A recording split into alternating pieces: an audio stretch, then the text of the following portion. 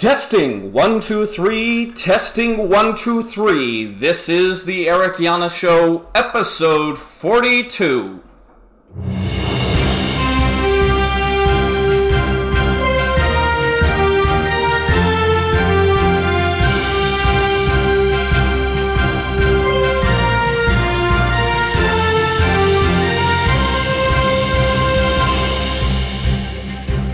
Hello, and welcome back to History's Greatest Podcast. I'm Eric Yanis, and this is, of course, the Eric Yanis Show. Last week, I didn't manage to make it to every story, and while I did try to record another podcast over the weekend, my darn sound issues just wouldn't go away. So I apologize in advance if the sound quality is not top-notch today. Sound issues or not, I nonetheless wanted to make good on my promise to revisit some of the stories from last week. In particular, I wanted to address a story about Rashida Tlaib and the attempted censure of her Palestinian protesting. But first, if you enjoy the Eric Yana Show and would like to see it continue, then please consider subscribing to my Substack page at ericyanis.substack.com. The show is listener-supported, and we'd like to keep it that way. If you become a subscriber, you will get full access to my newsletter, Cato's Letters, which offers you digestible, quick, and often humorous overviews of the greatest debates in our culture today. Learn everything you should have in college in just 15 minutes a day. Like the time that Abraham Lincoln tried to kidnap the Chief Justice of the United States. Or why the national debt doesn't matter as much as you think it does. Or if gaining untold knowledge and wisdom is something that just doesn't seem like you should pay for, please share the show with a friend or colleague who you think needs to hear the righteous illumination I offer in their life right now. To subscribe, visit ericyanis.substack.com. Again, that's ericyanes.substack.com. Now, on with the show. Okay, last Wednesday, Blaze Media released a story about Rashida Tlaib titled, quote, "Multiple Republicans vote to table resolution to censure Democratic Representative Rashida Tlaib," close quote.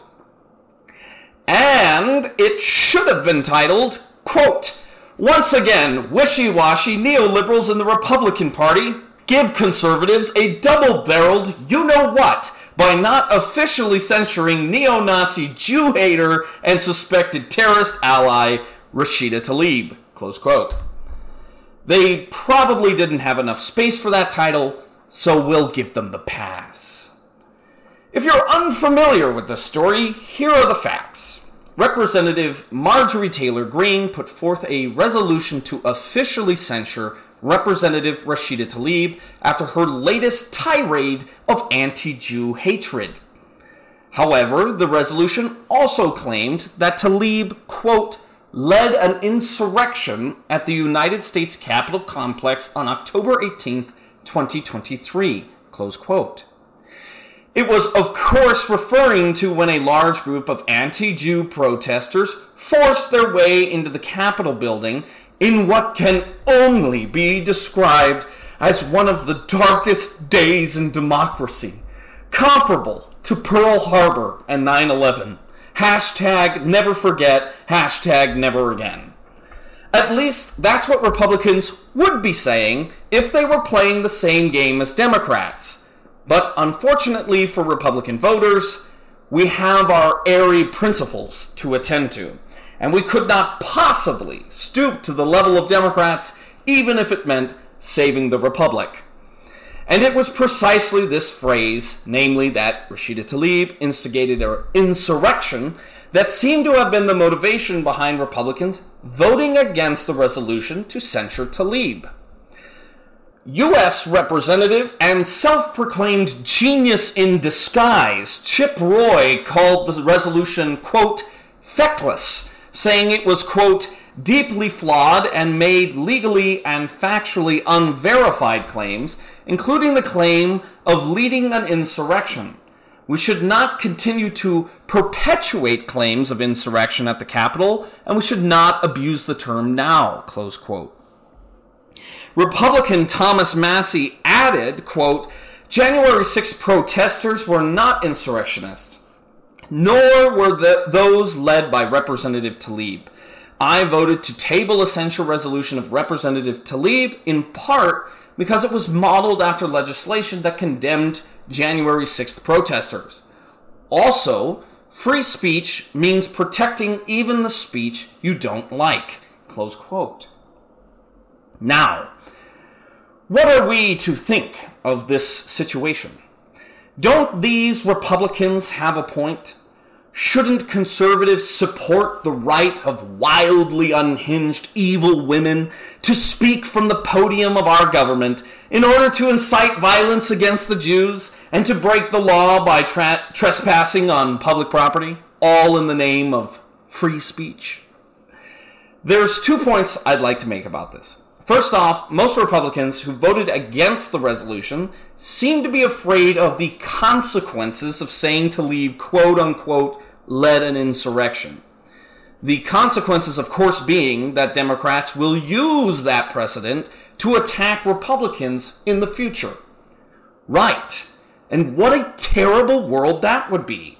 Imagine, if you can, a country where Democrats weaponize the justice system against Republican politicians and citizens alike. That would be awful, wouldn't it? If we voted for this resolution, then Democrats would feel free to start charging Republicans with leading an insurrection whenever possible. And they could potentially throw thousands of innocent people into prison. Oh wait, that's already happening. What is the point of trying to avoid a situation you're already living in? The Democrats don't need our permission to start abusing terms like insurrection. They're already doing it whenever they like. So wake up and smell the coffee, Chip. What about the argument from free speech? Doesn't Rashida Tlaib have a right to say whatever she wants as a U.S. citizen? Isn't that what conservatives really believe? Stop being such a hypocrite, right? First of all, no, she doesn't have that right. Everyone, every single one of us, have a restriction on our freedom of speech. Every one of us have restrictions on all our natural rights. Let me use an example I have used on this show before. We all have a right to the freedom of movement. It is an extremely important freedom in the West, one that is denied in many other places. If you are a subject of the North Korean government, for example, you cannot choose to move out of the country. But even in the United States, we have restrictions on our freedom of movement. You cannot walk into the Pentagon or the Oval Office or even a military base or even my house whenever you'd like. Similarly, we have laws in this country which limit the freedom of speech. It is illegal, for example, to incite violence against another person or persons in this country. I think there is a fair argument here, given the legal precedent that's been established by Democrats, that Rashida Tlaib was at least in danger of inciting violence. Moreover, and more to the point, the House of Representatives have the legal authority to censure their own members under the powers given to them in the Constitution, under Article 1, Section 5, Clause 2. I suggest perhaps that Mr. Massie and Mr. Roy read the Constitution in order to get a sense of what they're talking about before they purport to teach others about its precepts. Furthermore, it is perfectly consistent with conservative philosophy to have reasonable restrictions on rights and freedoms. Firstly, because Rashida Tlaib is not a citizen of the United States. And no, I don't mean she was born in Iran or something like that. The concept of citizenship in the tradition of civic republicanism is one of a relationship to the state. A citizen is someone who, at least classically, is in the care of the state, and the state is in the care of the citizens. The status of citizenship, therefore, is a legal one, which denotes a special reciprocal relationship to the state. The idea has its origins, of course, in the Roman Republic, where the vast majority of people living under the rule of Rome were not citizens of Rome. To be a citizen of Rome is to be awarded a great many legal privileges. Rashida Tlaib, insofar as she acts as a member of Congress, is not acting as a U.S. citizen. She is acting as a member of Congress, namely a member of the state. And it is perfectly consistent with conservative philosophy, as well as classical liberal philosophy, by the way, to treat members of the state differently from regular citizens in all sorts of ways. So, for example, the U.S. Constitution empowers the House of Representatives to impose rules and censures on its, quote, own members, close quote, but fascinatingly, it cannot censure me. If I decide to say, for example, that Rashida Tlaib is a deranged, bloodthirsty maniac, there's nothing Congress can do to censure me about it. But Rashida Tlaib does not get that freedom because she is a representative of our national state. And this gets to a larger point, which is that many conservatives today think that the language of unlimited rights or the absolute sacrosanctity of the freedom of speech is the cornerstone of being a conservative, and that's hogwash. That whole idea is a caricature, not even of a conservative position, but of the classical liberal position. Classical liberalism, for some unknown reason to me, has become synonymous with conservatism in this country, but they're actually not the same thing. There is nothing in being a traditional classical conservative that requires one to worship at the altar of inalienable rights. Or at any rate, as I said, that's just a caricature of classical liberalism in the first place. Because even the classical liberals understood that there was always restrictions on our rights imposed upon us by our common obligations to one another. And finally, and perhaps most shockingly, the whole argument that Rashida Tlaib shouldn't be censured because she has a right to free speech is massively undercut by the fact that a House censure does not actually prevent someone from speaking. The word censure means to express disapproval, and the House's website describes the process as a ceremonial, quote, moral condemnation, close quote, of a member's behavior. It has nothing to do with censoring someone's speech. I think this pretty clearly details just how ignorant members of Congress are of their own powers and laws.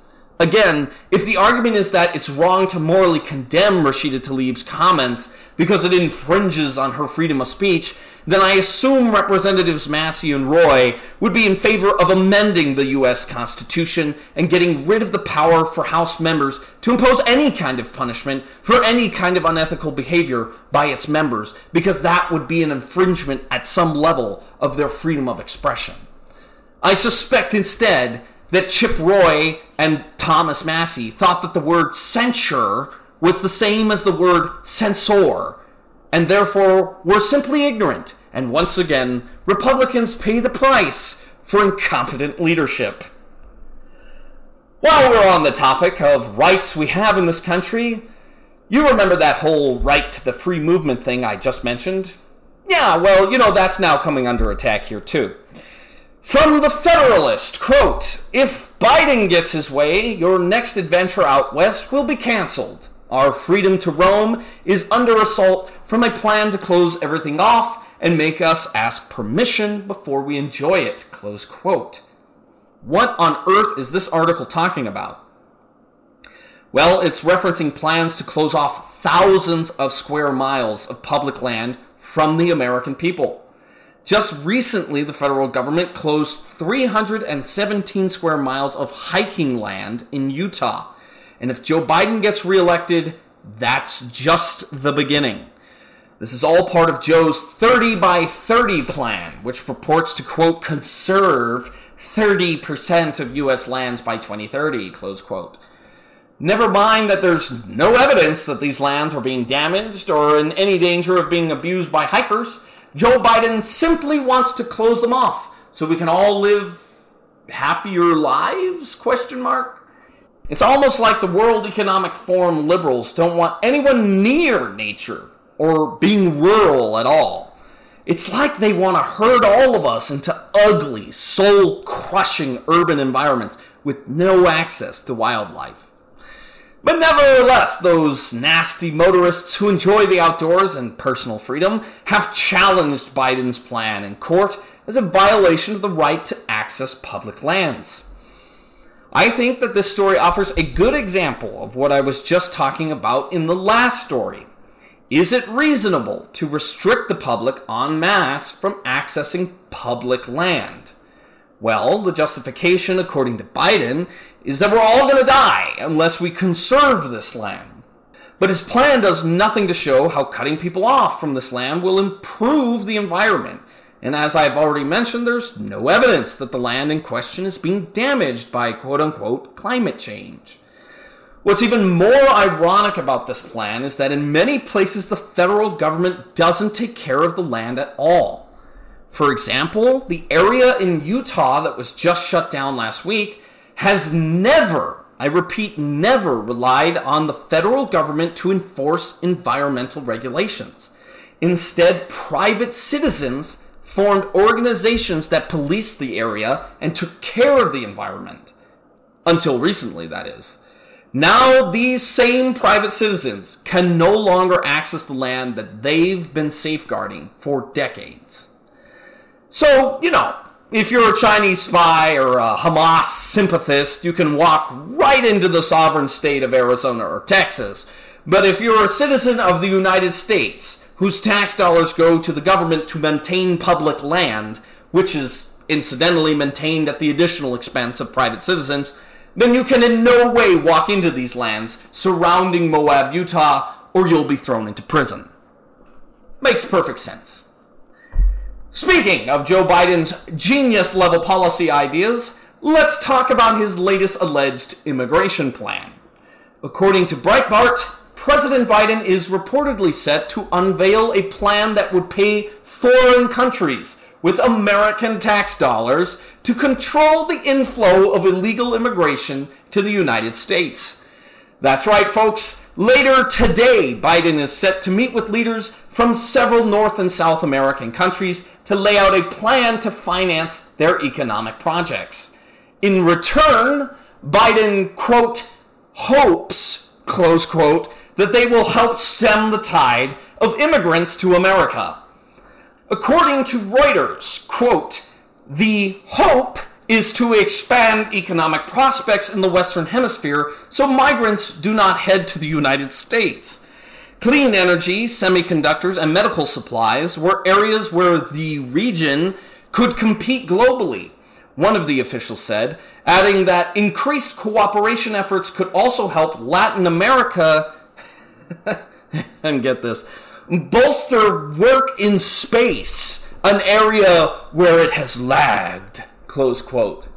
Right, because we all know how the top concern of the American electorate right now is how South American countries are lagging in the space race. We should probably send billions more taxpayer dollars on developing these nations, which are known for their financial corruption and failed public projects.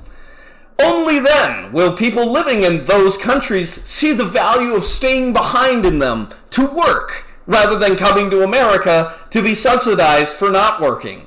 And since it's definitely the case that 6 million plus illegal immigrants that have come into the U.S. since Joe Biden took office are coming here of their own accord with no other intention than to, quote-unquote, find a better life, and with no connection to China, sex slavery, or the international drug cartels, this plan is destined to be a great success. After all, when has throwing billions of dollars at a problem ever failed us before? Especially when it's money we don't have in a time of rising interest rates and unserviceable debt costs. Some conservatives may think a plan like this is idiotic or irresponsible. But thank God we have sharp minds like Representatives Chip Roy and Thomas Massey to help those conservatives see the light. That's all I've got for you today. Thanks so much for tuning in. I'm Eric Giannis, hoping the aliens take over soon, and this has been another episode of The Eric Giannis Show. As always, thanks for listening.